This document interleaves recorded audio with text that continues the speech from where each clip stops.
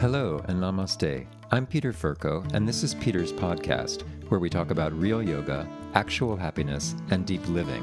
Thanks for joining me.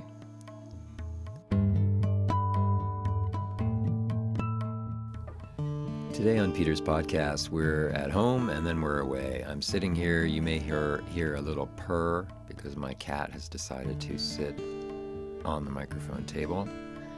Today on the podcast, I'm speaking with Wendy Newton, my wife and yoga master. Listeners have commented how much you like our breakfast table chats, so we're going to have one. I hope you like this one too. I learned some fun new things about Wendy myself in this one. Then later on, we head out. I catch up with Jenny Bloom, and we talk about the Me Too moment in light of some yoga insights. I hope you enjoy it. Here we go. Purr, purr, purr.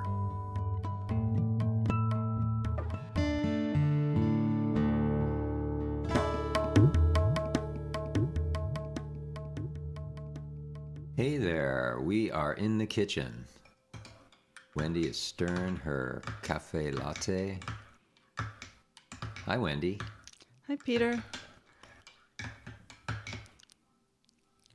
So for today, for Peter's podcast, I decided to do something a little different and a little the same. I've gotten to interview a few different people for the podcast and let them tell their yoga stories. And I thought I'd let you all hear a bit about Wendy's story. So here I am with Yogi Raj Wendy Newton. Hi, Wendy. How's it going? It's going well. I just had breakfast. Yeah, me too. Mm-hmm. Unlike like the classic podcast, I don't know if you know this out in the listening world, but for people who do broadcasting and whatnot, the traditional way that you test someone's microphone is that you ask them what they had for breakfast. So we're just incorporating that right into the podcast. Scrambled eggs with cheddar cheese. Yeah. Micah's barking, of course, because she always does. Micah, leave it. Cup of tea. What else? I don't know. I tried to put on some music so Micah would be masked from all the many things that make her bark. She's just part of the cappuccino morning. Part of the soundtrack. The cappuccino interview. Yeah. Cappuccino interview. That's a level if you join on patreon.com where your questions pop to the top of the list when we were talking about the podcast. So Micah's always trying to jump the line. Yeah. She's her father's puppy. Yeah. Guess so. So anyway, Wendy Newton. Hi. So you've been practicing yoga for a long time. Where'd you grow up? I grew up on the Upper West Side of New York City. New Yorker, a native New Yorker. Native New Yorker. There's a lot of those, but not a lot of those too.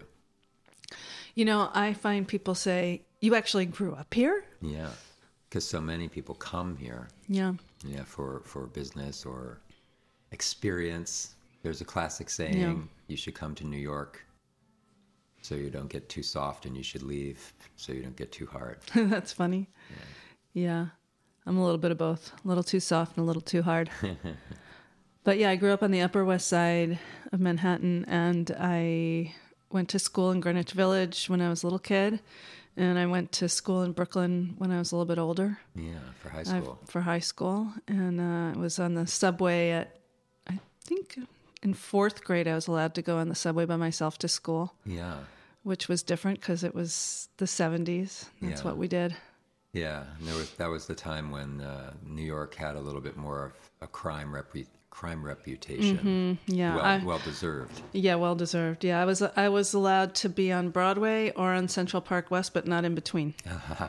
So we had to take the bus across. Uh-huh. We were allowed to take the bus across. Yeah. Yeah. Wow. And the Upper West Side at that time was sort of a mix of, like you're describing, crime and residences and... Yeah, it was always very residential. It wasn't crime like you would think of it now. It was like the projects were in between Broadway. Everything was just a little gritty. Everything was just a little all mixed in. Yeah. You Graffiti know, everywhere. There was graffiti everywhere. There was, I don't know, it's just a really different feeling Yeah. to the city than it And all it's- changed in the 80s. It's funny to even think about that, because now the Upper West Side is, like gentrified, desirable real estate, although it was always gentrified. No, it always just, was. It always was. It's, It just had a different quality. Because everything in New York has a different quality now. Yeah, well, they things changed after Reagan came into office, and we had trickle down, and all the real estate laws changed, and all the real estate got bought up, and Got expensive. well, it literally got knocked down and rebuilt, and then the landscape changed. Yeah. Like I went to college out of the city, and I'd come back through those first years of the 80s, and just go, "Where's that whole block?" You know. So. Yeah. Yeah, well, Jenny swore on our other segment, so I think I'm just going to put the swearing warning on this podcast. So if you're inclined to not block your own Not pull my speech, punches? Yeah, you can. Thanks, that'd be great. So because of we can skip, I think, maybe a little ahead into the teen years. You had in your growing up a circumstance that flung you into practicing yoga. Yeah. So when you were flung, how old were you? So as I said, I was like, in a way, the ultimate latchkey kid. You know, I just had very little supervision and very little parental guidance of any kind. Although, it was great upbringing, but it just had that kind of freedom. And along with that came a lot of not knowing what the heck to do. Mm-hmm. So in my wanderings, I ended up, this is a little bit, there's like a little bit of a trigger warning here for parents, but I proclaimed to my mother that I hated her and I needed to move out when I was like about somewhere between 15 and 16. Yeah. And she said, okay. I said, oh shit. And I can't remember the circumstances, but somehow I think she rented me an apartment, this tiny little roach-infested, slanting studio in the 20s in Chelsea. And it was like right around the corner from the Shivananda ashram. And I walked by one day, like I was just exploring the neighborhood, and I walked by and I was like, it smelled like incense and dal at the same time. And I was like, I'm going in. And it kind of became the place that I went to for a little bit of comfort. And I just kind of hovered there for a long time. Yeah. Doing the practice and kind of hanging out around the edges. So it was like a thing you went and did every day, or you went once in a while, or you stayed there all the time, or what? No, I mean, I only lived in that apartment for like maybe 6 months. I couldn't hack it. And I ended up going, such a long story. You don't need to hear the whole story, but I ended up living with a friend of mine from high school for a little while, and then I moved back home. But so those last couple of years of high school, it was sort of like the thing I did instead of smoking pot. You know, the thing I did instead of hanging out in the park. The thing I did instead of kind of falling by the wayside. And so I don't think it was every day. And I certainly didn't, live there, but I would just kind of go, and like, it was this, you just kind of like fell in line, you know what I mean? And it felt really good. And I think frankly, like what I got out of that was pranayama.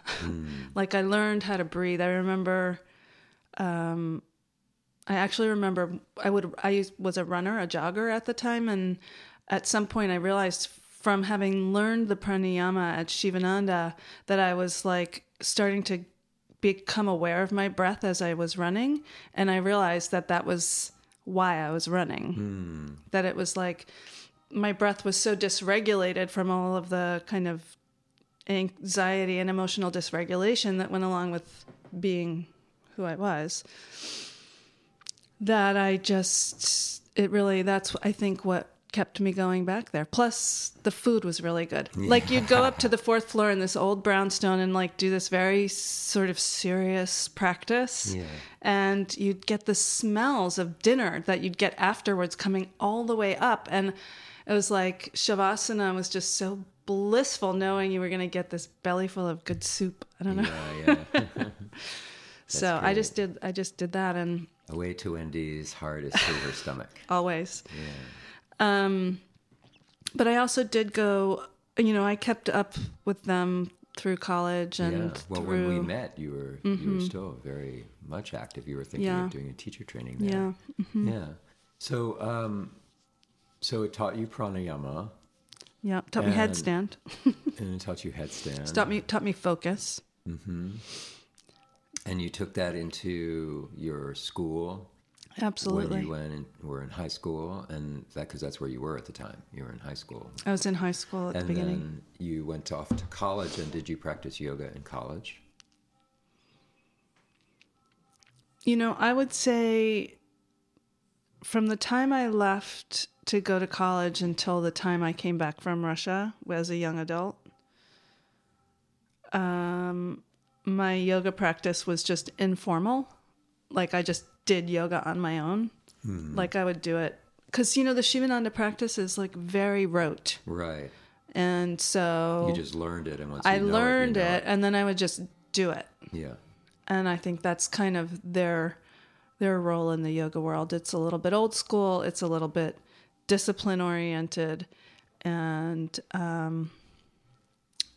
I came away from the years that I went there on a regular basis with a practice that I could just do. Right. And I did it to self-soothe. I did it to create focus. I did it when I was overwhelmed or stressed out. Yeah. And I can't say that I did it all the time as a regular practice, but I think I would say that it was as regular as, any regular practice. Yeah.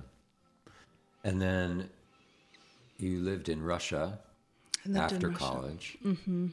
And I think they're just getting into yoga in Russia now. Yeah.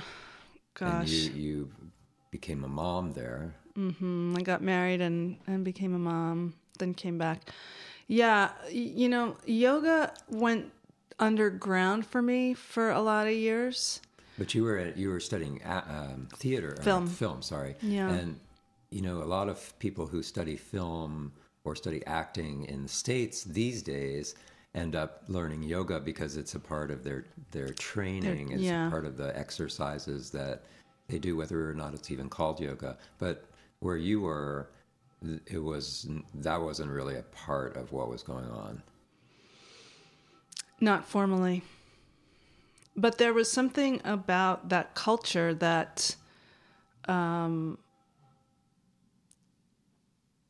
it's kind of got a metaphysical orientation. Like, if you talk to people, they'll talk about like the electromagnetic quality of the air today. So it Is that kind all of Russia or just the artists? Well, they published that in the paper. Yeah. So that's or they all of did Russia. at that time. Yeah. There's a lot of traditional knowledge still in the culture. I was there in the 80s, so I don't know. Yeah. It's changed a lot, and I went back a lot during the 90s and early 2000s, but I don't know where it's at now. I really don't. But at the time, it was just part of, like, people were thinking about that metaphysical underground thing. Not as part of the dominant culture, but Right. it really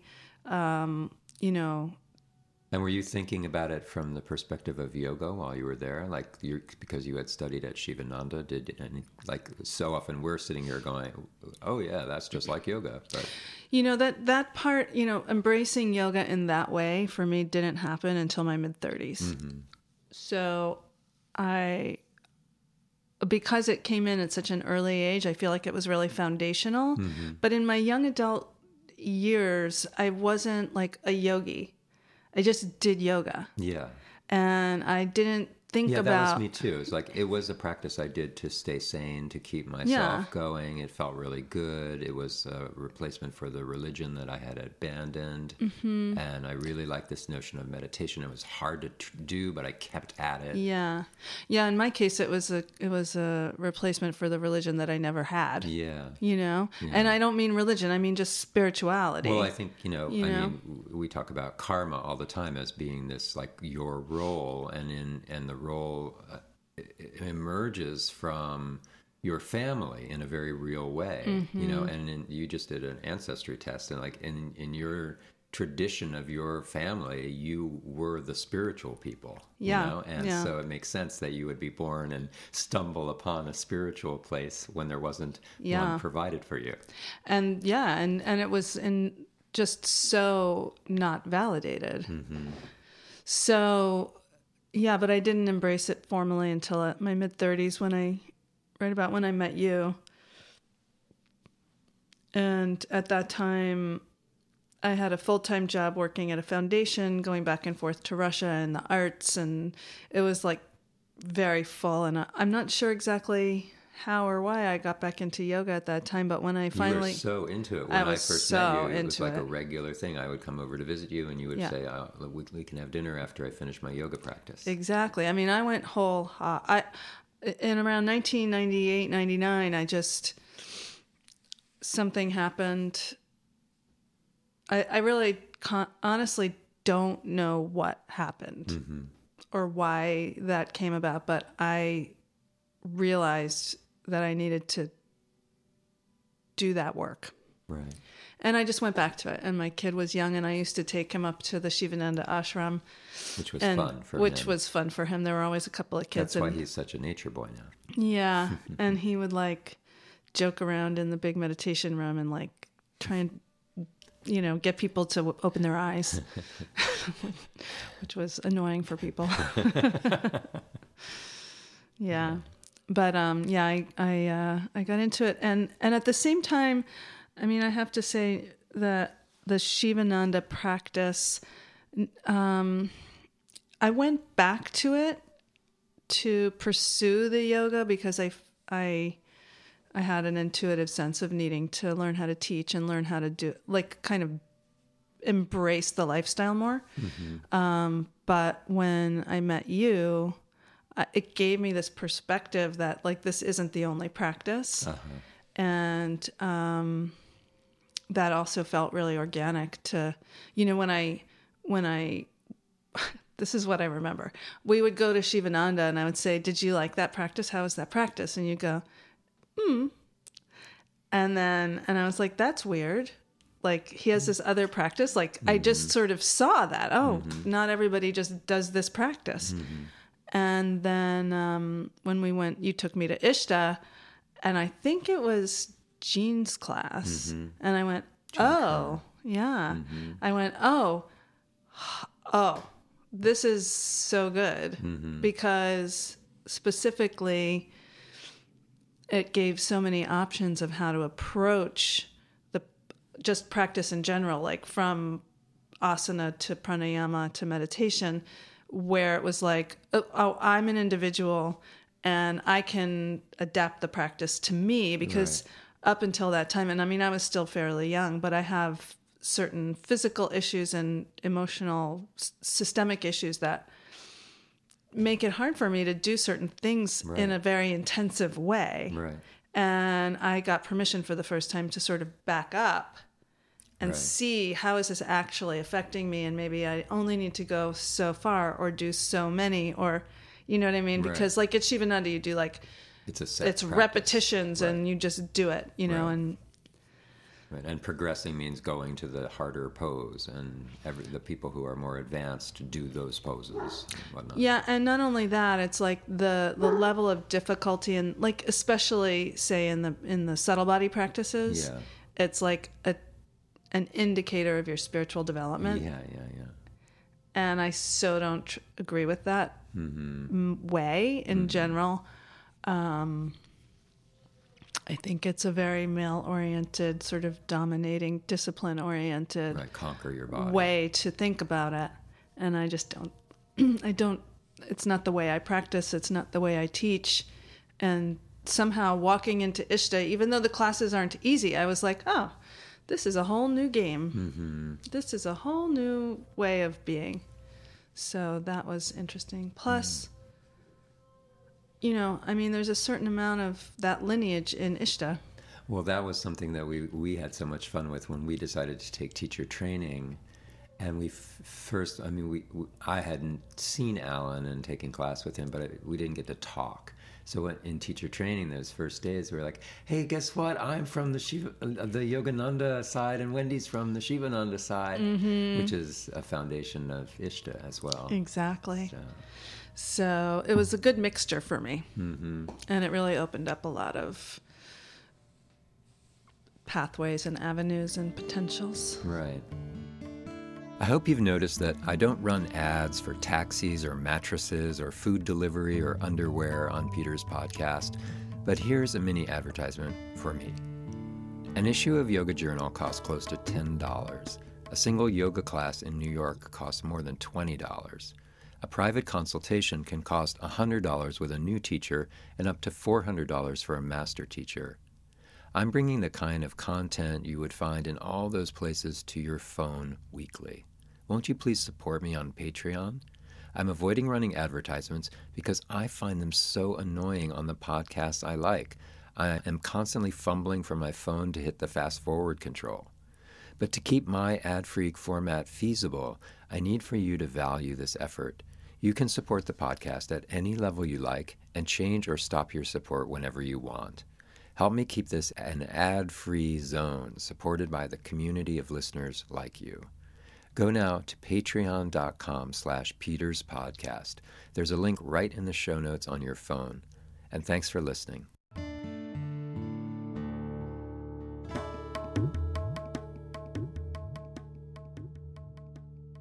Starting that same time,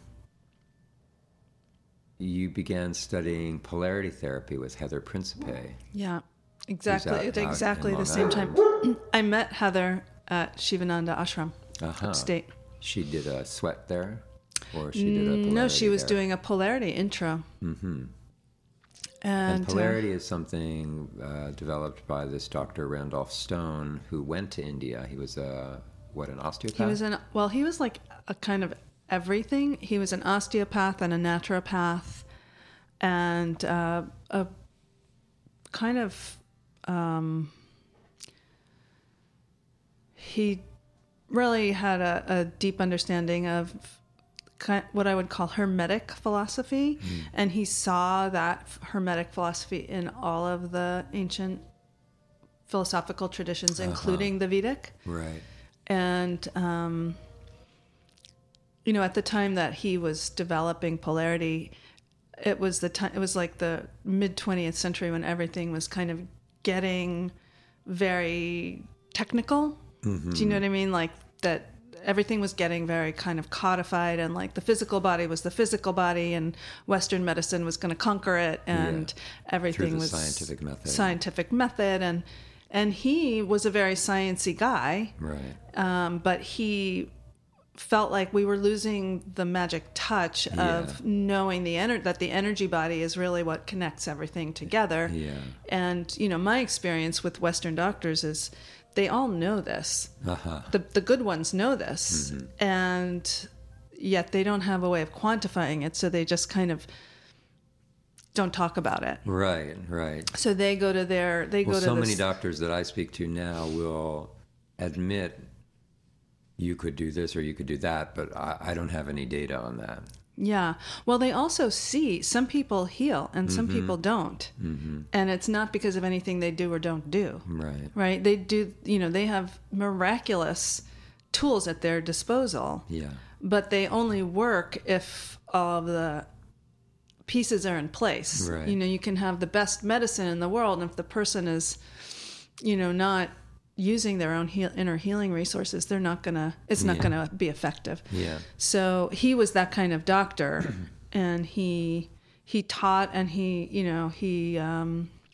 ended up spending the last years of his life, pretty much primarily in India, and he followed a very particular path. And looking at polarity from the outside, it seems to me that it's related to what in yoga we think of as pranic healing, that you're working with pranayama and other practices, touch, like marma therapy, those kinds of things, and even just being aware of energy, making connections in the energy to let the body find its healing state.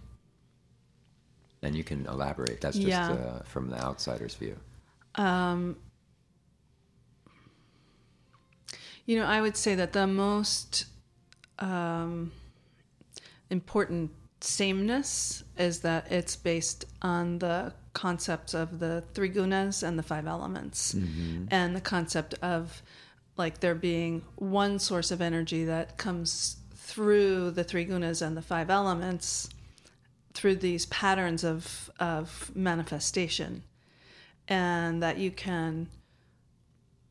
these patterns underlie all of the dis-ease and ease that we see in the body, right? So it's really just kind of trying to, wherever those patterns seem to be creating tension or dis-ease or actually disease, whether it's in the emotional body or the physical body or anywhere else, to be able to kind of interact with them from this map of the body that is related to the five elements and the three gunas. There's, it's very much related to things that we learn about the subtle body in yoga. In fact, it is the same thing. Yeah. Just it's like a different, the most simple way I can say it is it's like a different set of tools than yoga. Right.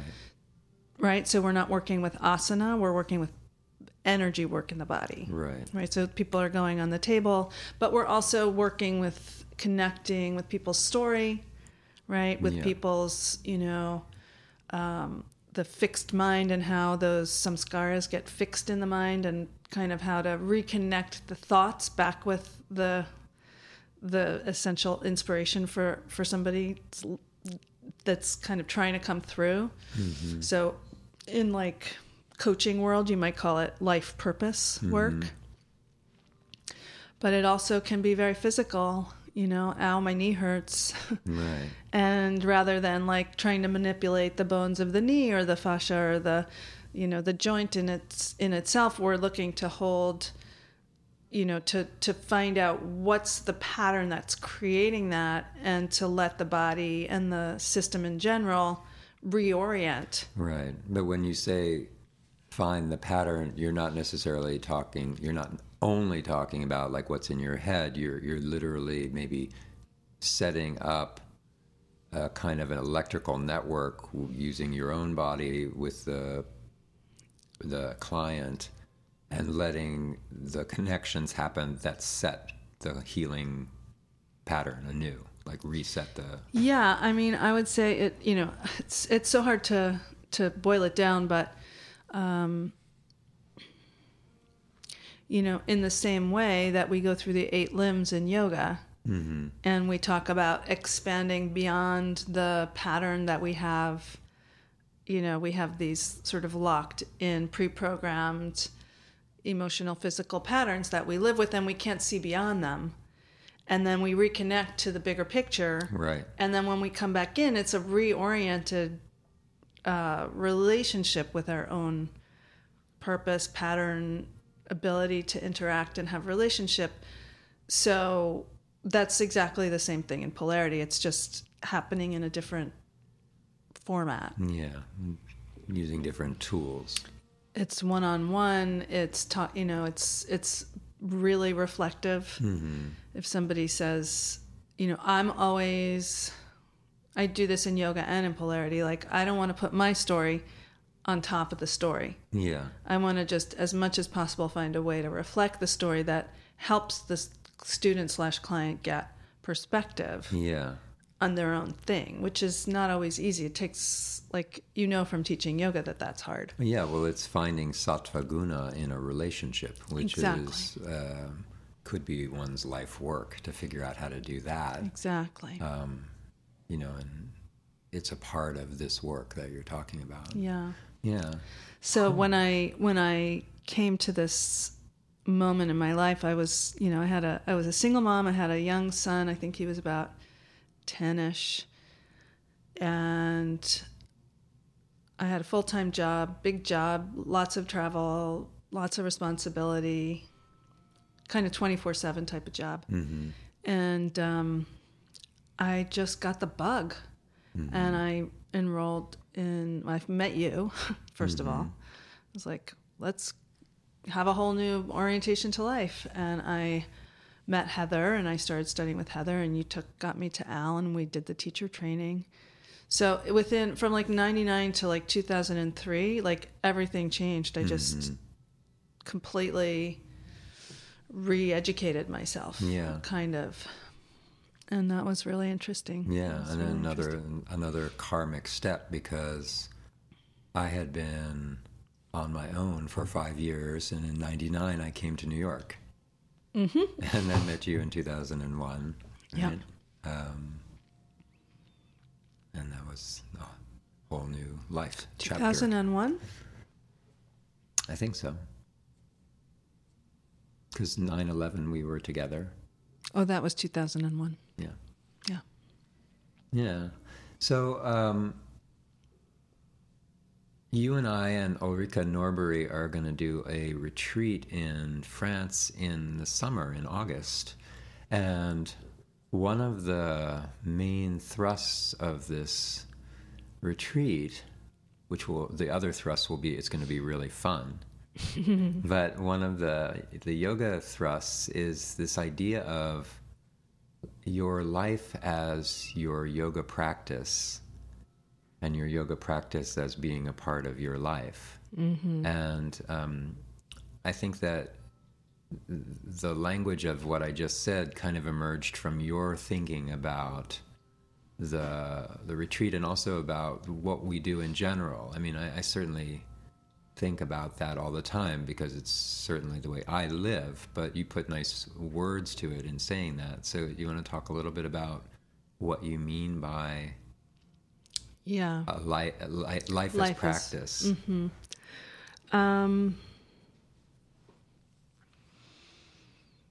It's a really big and deep topic for me, because I think I just naturally tend to think of life as practice. I mean, I hate to sort of make it as closed loop of logic, but I see a lot of people compartmentalizing their practice and compartmentalizing the things that they do to feel okay, right? Like, it's almost like they're buying a system off the shelf, and it might or might not apply. Like, it's clothing or something, it's very external. And then maybe they set up an altar, and they have like this deity, or they have, you know what I mean? It's like, and they go in there and they put down their mat, and they're like, then I did that and I feel good about myself because I did it. And then they go and I don't know, have life, yeah. And it's not working for them in their life. Yeah. And somewhere along the way in my own practice, I realized that this is about me living. This is literally a way of living that only makes sense if it's seen that way, right? So sadhana is not the hour that you spend, but it's rather the way that you approach life. And for me, that's a creative process, right? That if I wake up in the morning and I bring my resources to bear on the day, like, hello, sun, good morning, and here I am doing my best, and everything that comes along is like there for me to meet and grow from. And even when things are challenging, like, if I have a really, really challenging interaction with somebody that means a lot to me, and, that feels like a negative, quote unquote, in the quotes experience that I don't want to acknowledge, then I have to kind of go back and say, like, that is part of my day. That is part of my practice, right? That's what I have to practice with today. Right. And some things are easier for some people to deal with than others, right? So it's not like everything is a challenge for this person or that person. Some things are a challenge for me and some things are a challenge for you. And how I meet that, it's like, it's the old, thing about you can't choose your karma. Mm-hmm. You can only choose how you relate to it. Mm-hmm. So sadhana is about getting conscious of relating to your karma. Yeah. And that, if it's a creative process, you're in it. Yeah. Right. And then from there, if you turn it around, you say, okay, so what are my tools? Which tools am I using? Right now, I've got that my life has to be met via sadhana. Now, what does that entail for me? Right. Right. And that's where I think we need a teacher to help us. Yeah. Yeah. And, as a teacher who's helped some people with this, it seems to me that you have practices and you have ways of reminding yourself that this too is part of practice. Like you have to figure out where is the pattern where you give up on your practice and you just start assuming this is something else that's being done to you. Yes. Well, and see, to me, that is also the other, I'm thinking of ways to say this in a nice way, but a lot of times in our culture, we're taught that we have to have like a marketable thing, mm-hmm. right? So as teachers, we go out there and we market our way to other people. Yeah. And that seems so off to me. It's like, I don't want to market my way to you mm-hmm. because it's my way. Right. I want to may or may not hold be appropriate. Space for you to come up with your own way, which may be a little bit harder. It might take a couple of more minutes. Right.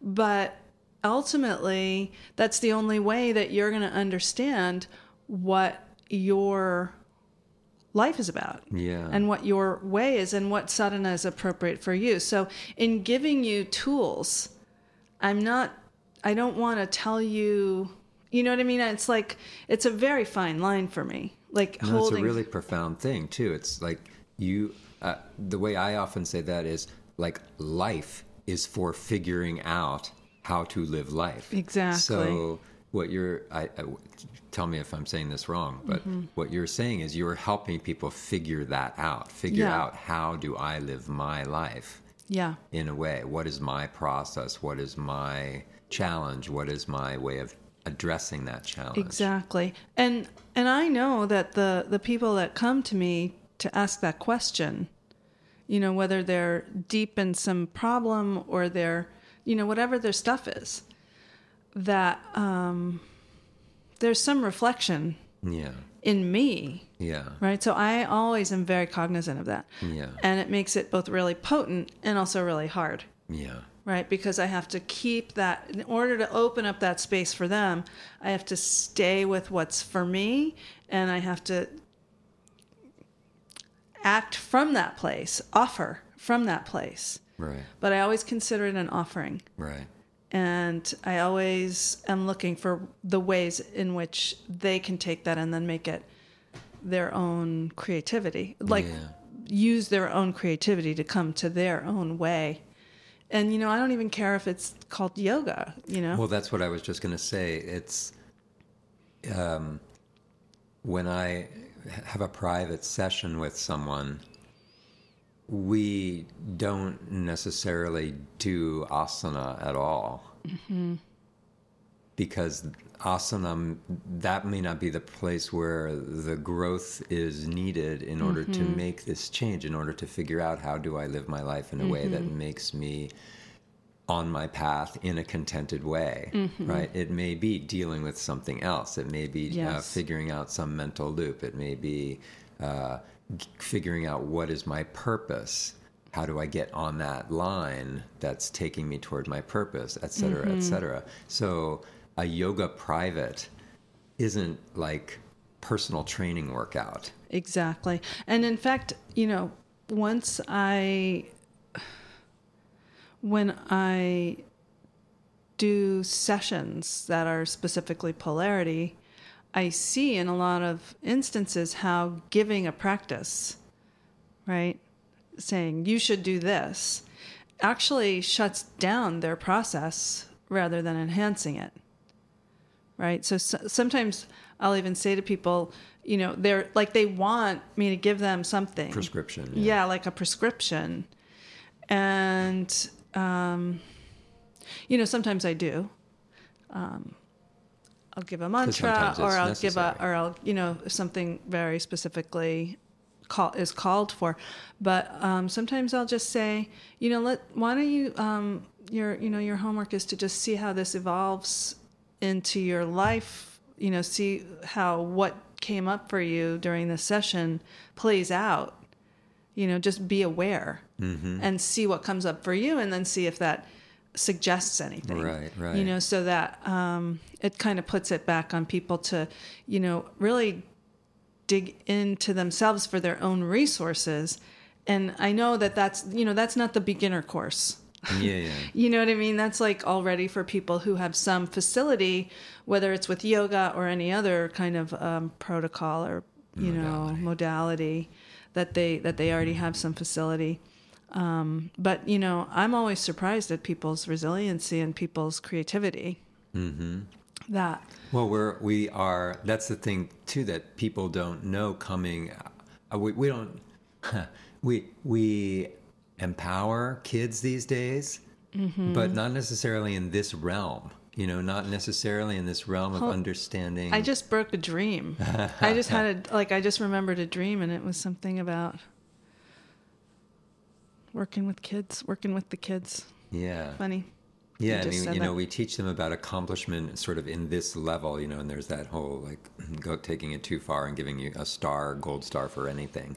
But we don't necessarily say, okay, and your life is going to be hard. Mm-hmm. It's always going to be hard from today until the end of time. It's going to be hard. And here's what happens, and here's how you deal with that. Here's how you address it when it's hard, and what you look for is this is the valuable part, and this is just the life that's challenging part. Yeah. And it's funny that you say that. It brings me back to the original impetus for this interview, which was, who are you as a yogi? Yeah. And I started out with saying, I really didn't have very much parenting. Mm-hmm. And the yoga was one of the, my mother adopted all these kids, but she didn't parent me. Mm-hmm. She barely parented any of us. And I've always thought it was so intriguing that I got adopted by yoga, basically, and they kind of raised me in this funny way. Yeah. They gave you a framework. They gave me a framework and some, literally some tools, here, go try this way. Mm-hmm. And that feels really significant to me. I've never been able to get past that, but, I think it's really important to give it back to that particularly to that generation. Yeah. People of that age, you mean? Yeah, because I'm looking around, and especially now, I'm really thinking about women and girls. Mm-hmm. And I think something about my upbringing, this is really kind of counterintuitive, but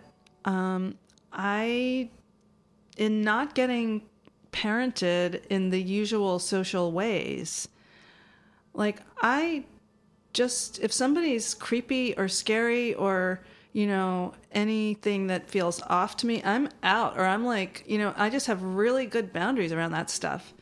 That's creepy. Bye-bye. Because nobody ever told me you have to be nice to men. You know what I mean? Right. So, and in fact, a lot of how I got around in the world as a young person was, to be very over, a little bit hyper vigilant, but within that, hypersensitive to the environment and to Picking keeping up my on cues and to keep my own safe space, Yeah. which nobody ever violated because there was nobody there to to kind of violate You it. would move out of that space. Yeah, I mean, so I think that whatever else I teach, I think that's really in it as a nugget, like that, and trusting your own intuition, trusting your own creativity, knowing that this life is here for you to develop and grow through, and but I do think that's I see a really big need for it especially around young people. Yeah. And Like- then if you don't get it as a young person, you still need it when you're a more mature person, which is what we see so often too. People are coming, like, discover yoga after having had like some piece of a career or something like that, and they're like, wait a minute, none of this is satisfying. But when I come to yoga class, when I listen to you talk about these things, suddenly it's like this breath of fresh air. How do I make that my life? How do I make that a part of my living? Yeah. And that's, I think, this thing you're talking about of yoga as life and vice versa. Yeah. I have to go and conclude a teacher training. Yeah. So it's been lovely hearing some of your story, and we'll have to do some more. Yeah. Part 2. Yeah. 3, 4, 5, and 6. Yeah. Yoga for the little grandson Mateo. Exactly. Yeah. All right, Wendy. Well, lovely Thanks, Peter. to have post-breakfast with you, as always. Thanks for the cafe latte. Yeah, you bet. Namaste. Namaste.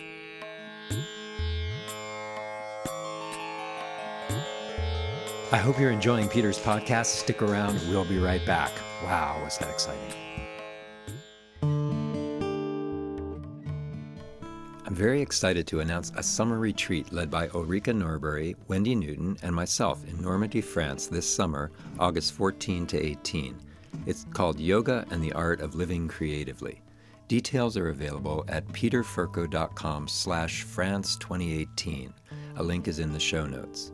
I'm also heading to the Caribbean for an Easter retreat with Petra Reckbrandt. Details will be coming soon. I'm teaching a meditation training with my own teacher, Alan Finger, and Sarah Finger. The meditation training is this Friday, December 15. I'm teaching a 300-hour teacher training in Ishta in January. I also teach regular asana and meditation classes there. See ishtayoga.com for details. Finally, I'm using Patreon to offer opportunities to work with me one-on-one. You can subscribe for a mantra session or for an hour video private. Of course, as they say on public radio, I hope you'll subscribe at any level just because you value Peter's podcast. Go to patreon.com/Peter's podcast. And by the way, I keep mentioning the show notes. In case you don't know what those are, these are the paragraphs on the page for each podcast episode on your app. Links in those paragraphs will send you to the various things I mentioned in the podcast. Easy peasy. Thanks a lot. Here's the rest of our show. I met up last minute with Jenny Bloom to have a chat. We haven't talked for a while. Unfortunately, the place we were able to find was super noisy, so I really apologize for the noise level in this next little segment, but I hope you'll think the conversation was just as interesting as we did. Thanks. Enjoy it. Hi, Jenny. Hey, Peter. How are ya? I'm doing pretty well. Good. We're here in a noisy cafe Yes, we are. talking about stillness. Yes, You can find stillness anywhere, it's true. and It you is probably need everywhere. it even more in New York City than in anywhere else, Yes. which is to say nothing because we need it more everywhere. Oh, and now we can't hear each other. Yeah, now we can't even hear Okay, each let's other. get closer. Hold on. I'm going to pause this. Yeah. So, stillness everywhere. Stillness everywhere and not a drop to eat. And peace on earth and stillness to people. What's the right way to say that now? Peace. Politically correct. Peace on earth and goodwill to people. Yeah. Yeah. Yeah, so there's this crazy thing going on with sexual harassment and whatnot. This is a seriously gnarly problem. and I find myself on all the sides of it. Like Yeah. the fact that everyone is coming down on Al Franken right now is understandable and terrible. It's like a lynching. Yeah. And yet, women who were taken advantage of, I completely feel for them. What I think is really difficult about abuse and harassment and victimhood and aggression is that there's nothing clean about the healing process. I think there's a lot of toxicity in our culture and a lot of disconnection in our culture, and because people do want to connect, and also like there's so much like poverty, I think, like a poverty in touch, a poverty in like caring. In connection. In connection. Yeah, we were just talking about how hard it is to build community of friends at all. At all. People who are available to you. And I think when people get desperate, they act out in sometimes really terrible and unacceptable ways. And I think that right now what the experience, even what was that hashtag? Me Too? Me Too. Me Too, like the Me Too hashtag on Facebook coming back, and so many women and also men really claiming their own abuse and really like speaking to it. I think part of the healing process is saying this happened to me and being seen and recognized, because so many of these abuses happen behind closed doors. Right, and that's the part that is 100% great. Yeah. From my perspective, like the fact that women can stand up for themselves, and it isn't something that, I just have to tolerate this because this is the system. That part is fantastic. Yeah. Part of me feels like the bringing it to light, the making the accusation, the being able to now speak my piece as a woman is maybe the adequate punishment is the wrong word, but like, and then from that, like once that's out, now the whole story is on the table, and perhaps then with all that information on the table, people can decide. And Woody Allen was an example that came to mind to me right away, because when it came out about him and his stepdaughter and things like that, everybody got to decide, I'm never going to see another Woody Allen movie, or they could Be like, Woody Allen is a weirdo, but I like his movies. And the same with Al Franken. I mean, Al Franken is an incredibly great legislator and a leader, but not in this one area.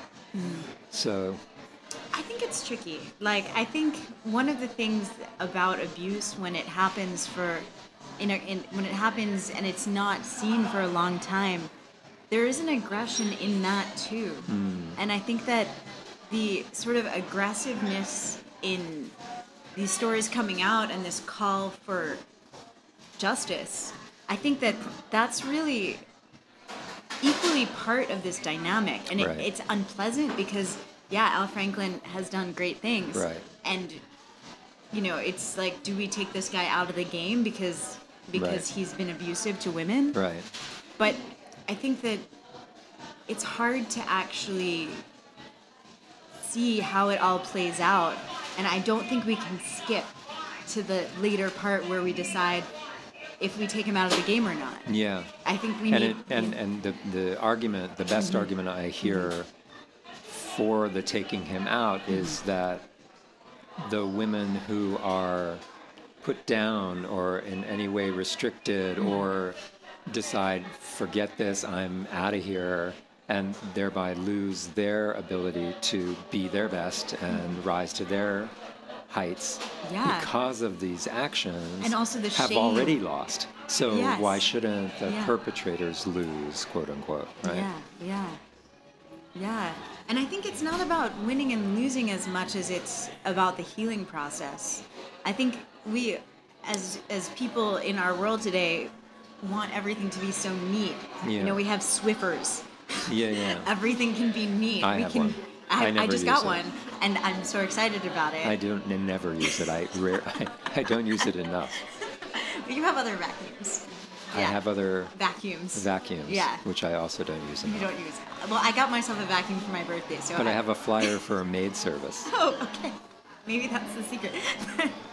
But we're obsessed with this cleanliness, and Yes. everything is supposed Wrapping to be so things up neatly. sanitized. Sorry, I'm not trying Can you say that to again? minimize the importance of this Yeah, topic, but yeah. it's like comic relief Yeah, because it's so hard to take. it is hard to take Yeah, because it's hard to understand because it affects all of us. because the healing, like the Mm-hmm. line between healing and punishment is so gray. I don't know if you can. Line isn't gray. The area is gray. Yeah. You know. And I think in our culture we don't understand like what punishment is and what healing is. When you look at the problem with prisons, gosh. how many people are in prisons, how many people of color in prisons, like these Yeah. are not okay things. Yeah. Like for me, I don't think that's okay. That's how we handle so many crimes and so No. many things that aren't even crimes. Like people who are in jail who just couldn't have bail money. Right. The poverty issues. Right. Like there's so many issues with how we legislate crime. And I don't think there is like a good way, but I think that because this has been such a dark and like corroded problem for so long, Yeah. it's like these guys like Al Franklin Franken. are on Franklin. Sorry. They're on the front line. Like Yeah. they're the ones who are like the ones we're seeing. Right. But it's everywhere. Yeah. Oh, it is everywhere. Well, and I think a big part of it is also Donald Trump. Like he's a huge abuser of women. Right. And of his own power. Right. And And when we made that known, it didn't matter. it didn't exactly. And so that I Right. think that really fueled the outrage. Right. In a big way, and people Right. were just like Right. tearing down everything they But could. that's the part also that makes me uncomfortable because, you know, if people who have more, are more, missing the word, but like more integrity, Yeah. step down, Yeah. but the people who have no integrity don't step down, Yeah. then what did we have? We have Right. a new shift in balance of power toward people who have no integrity. But that's like the current issue. Mm-hmm. Like I think sometimes it's hard to be in the messy part. Like kind of thinking about yoga practice, you know, we think when we start practicing yoga that suddenly our lives are going to become like really neat and clean and we're going to have the things we need because we're doing, you know, our practice and Swiffer our mess. Swiffer, yeah, we're swiffering through, you know, like pure yoga. Everything is clean, like, Right. you know, Right. satya. We're truthful about everything. But, you know, Right. we always have our unconscious. Right, and what's interesting is most yoga places have names that imply that, like pure Right. yoga. You know? Right. Whereas Ishta's yoga's name is individual. Yeah. You're going to deal with your stuff. Right. You're going to deal with your stuff, and your stuff isn't necessarily pretty. And we're not going to tell you that suddenly, like, if you do 30 chaturangas in this class today, you're going to get that promotion. Right. Like, we're never going to tell you that. Yeah. And I think that it can be, as a teacher of Ishta Yoga, it can be a little bit frustrating to, you know, not be able to give people like this grand promise Right, of their right. own perfection. Right. But I also think that Even as to speak about postures having a perfection. right, and like having and moving into this like perfect place. I think I'm just giving this like kind of like breaking it away from the political for a second because I think that it's easier to see with individuals. Yeah, the politics is like an example of what's going on with us in general. Heather Yeah. Principe, a teacher we both know in Long Island, you know, posted something on Facebook about how we're just not dealing with emotions. The emotions Yeah. aren't getting processed, and when they don't get processed, it comes out some other place. Right, usually rage. Like Yeah. recently someone told me that the root of anxiety and anger is the same. It means to constrict. Anxiety and anger. And those anger is one of the most unacceptable emotions in our culture. When someone gets angry, we call the police. Yeah. When there's a fight, we call the police. Yeah. But it's part of our makeup. Right, It's right. part of the human condition Yeah. to feel this way. And so I think it's like my question as a 30-something in the world, building my career and really very interested in like people and what makes us tick, what makes us connect. My question perhaps to the audience and to the world is like, how do we build communities that create space for people to fuck up? Yeah. How do we hold them even when they make mistakes? Right. Yeah.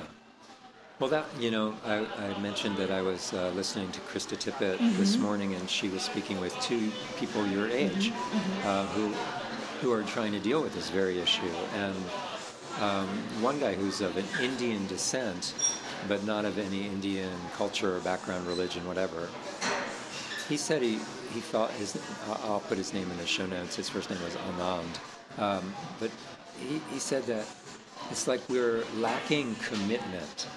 When you're committed to someone, you're willing to deal with their fucked upness and help that work through, right? Be there for them during that too. Whereas when we're not committed to someone, when someone fucks up, we're gone. Yeah. And so we're in a situation now where everyone just is with something until it becomes challenging, and then they say, oh, that thing is bad or wrong or not what I want, and then they leave. Right. I think it's interesting because I think a lot about this question these days. I think it's about capacity.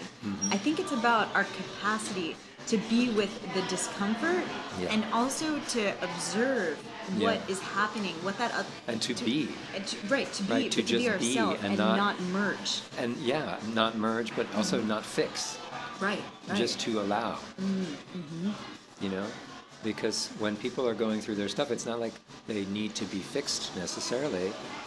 They need to go through their stuff. But what's hard is that when someone is having a reaction, we can have a reaction to a reaction. Totally. That's the big problem. Yeah. It's like popcorn. And then suddenly you're like, you had like, a handful of kernels, and then you have like a giant an explosion space of like filled. Right? And going back to space, we were talking about space in the beginning. And the space is completely filled up. Yep. So how do we be with the kernel of our own experience without becoming the reaction? Yes. Yeah. Well, that this is one of the reported benefits of meditation, that it gives you space around your experience so that in that spaciousness you can have a moment before you react. Right? So you have a perspective that's slightly more spacious around what's going on. Yeah, I have to tell you this story. So I'm managing this wellness center in Midtown, and we had a flood where we flooded. It was an accident with one of our flotation tanks, and the woman in the space downstairs got very upset. Yeah. Like aggressive, threatening, cursing, upset. Yeah. And it was scary. But as a yogi, I was able to see what an irrational experience she was having. Right. And as a business owner, I'm sure that she's already realized that was not a useful way for her to react to our attempt to help her. Yeah. And it made me really see like how my yoga practice has helped me to be with. Like, I was scared when she was screaming in my face and cursing at me. Yeah. It was scary for me. Yeah. But I also didn't get caught in it. Right. I was able to hold my own experience. Yeah. And that's so new for me.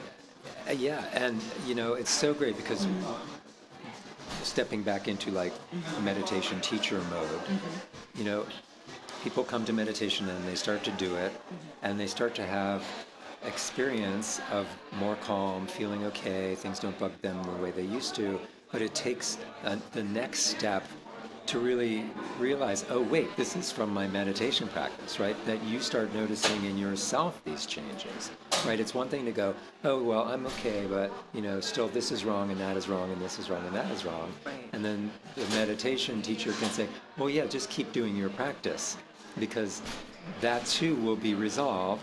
And then when you keep doing it for a while, just what you just said, and you're a long-term practitioner now, so you recognize that in yourself. Yeah. And it's interesting. You're self-conscious, self-aware. Yes. Going back to the popcorn, one other thing. We talk about not sankalpa. What is the word? Samyama. No, not samyama. We talk about the seeds. Right? Like there's this metaphor that tantrikas use and the yogis use about the seeds, samskaras. The seeds, samskaras of our karma. So we have these karmic patterns. Yeah.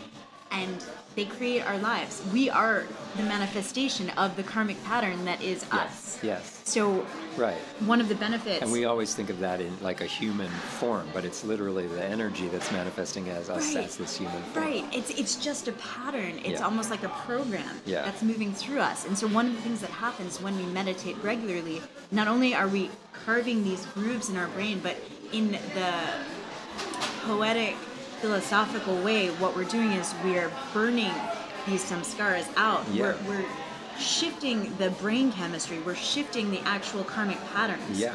So that instead of continuing to manifest like popcorn, they stay like kernels. Yeah. Yeah, that's And great. we don't keep doing Yeah, we the don't have same the things. explosion. We don't keep finding people who are exploding on us in the same way. Yeah. And we're exploding on them and creating more explosion. We're able to actually start to be with the experiences differently. Right, right. Which is a big topic in mindfulness, to be able to observe what's going on with you without having the reaction or leaving the scene Right. mentally. You know? Right.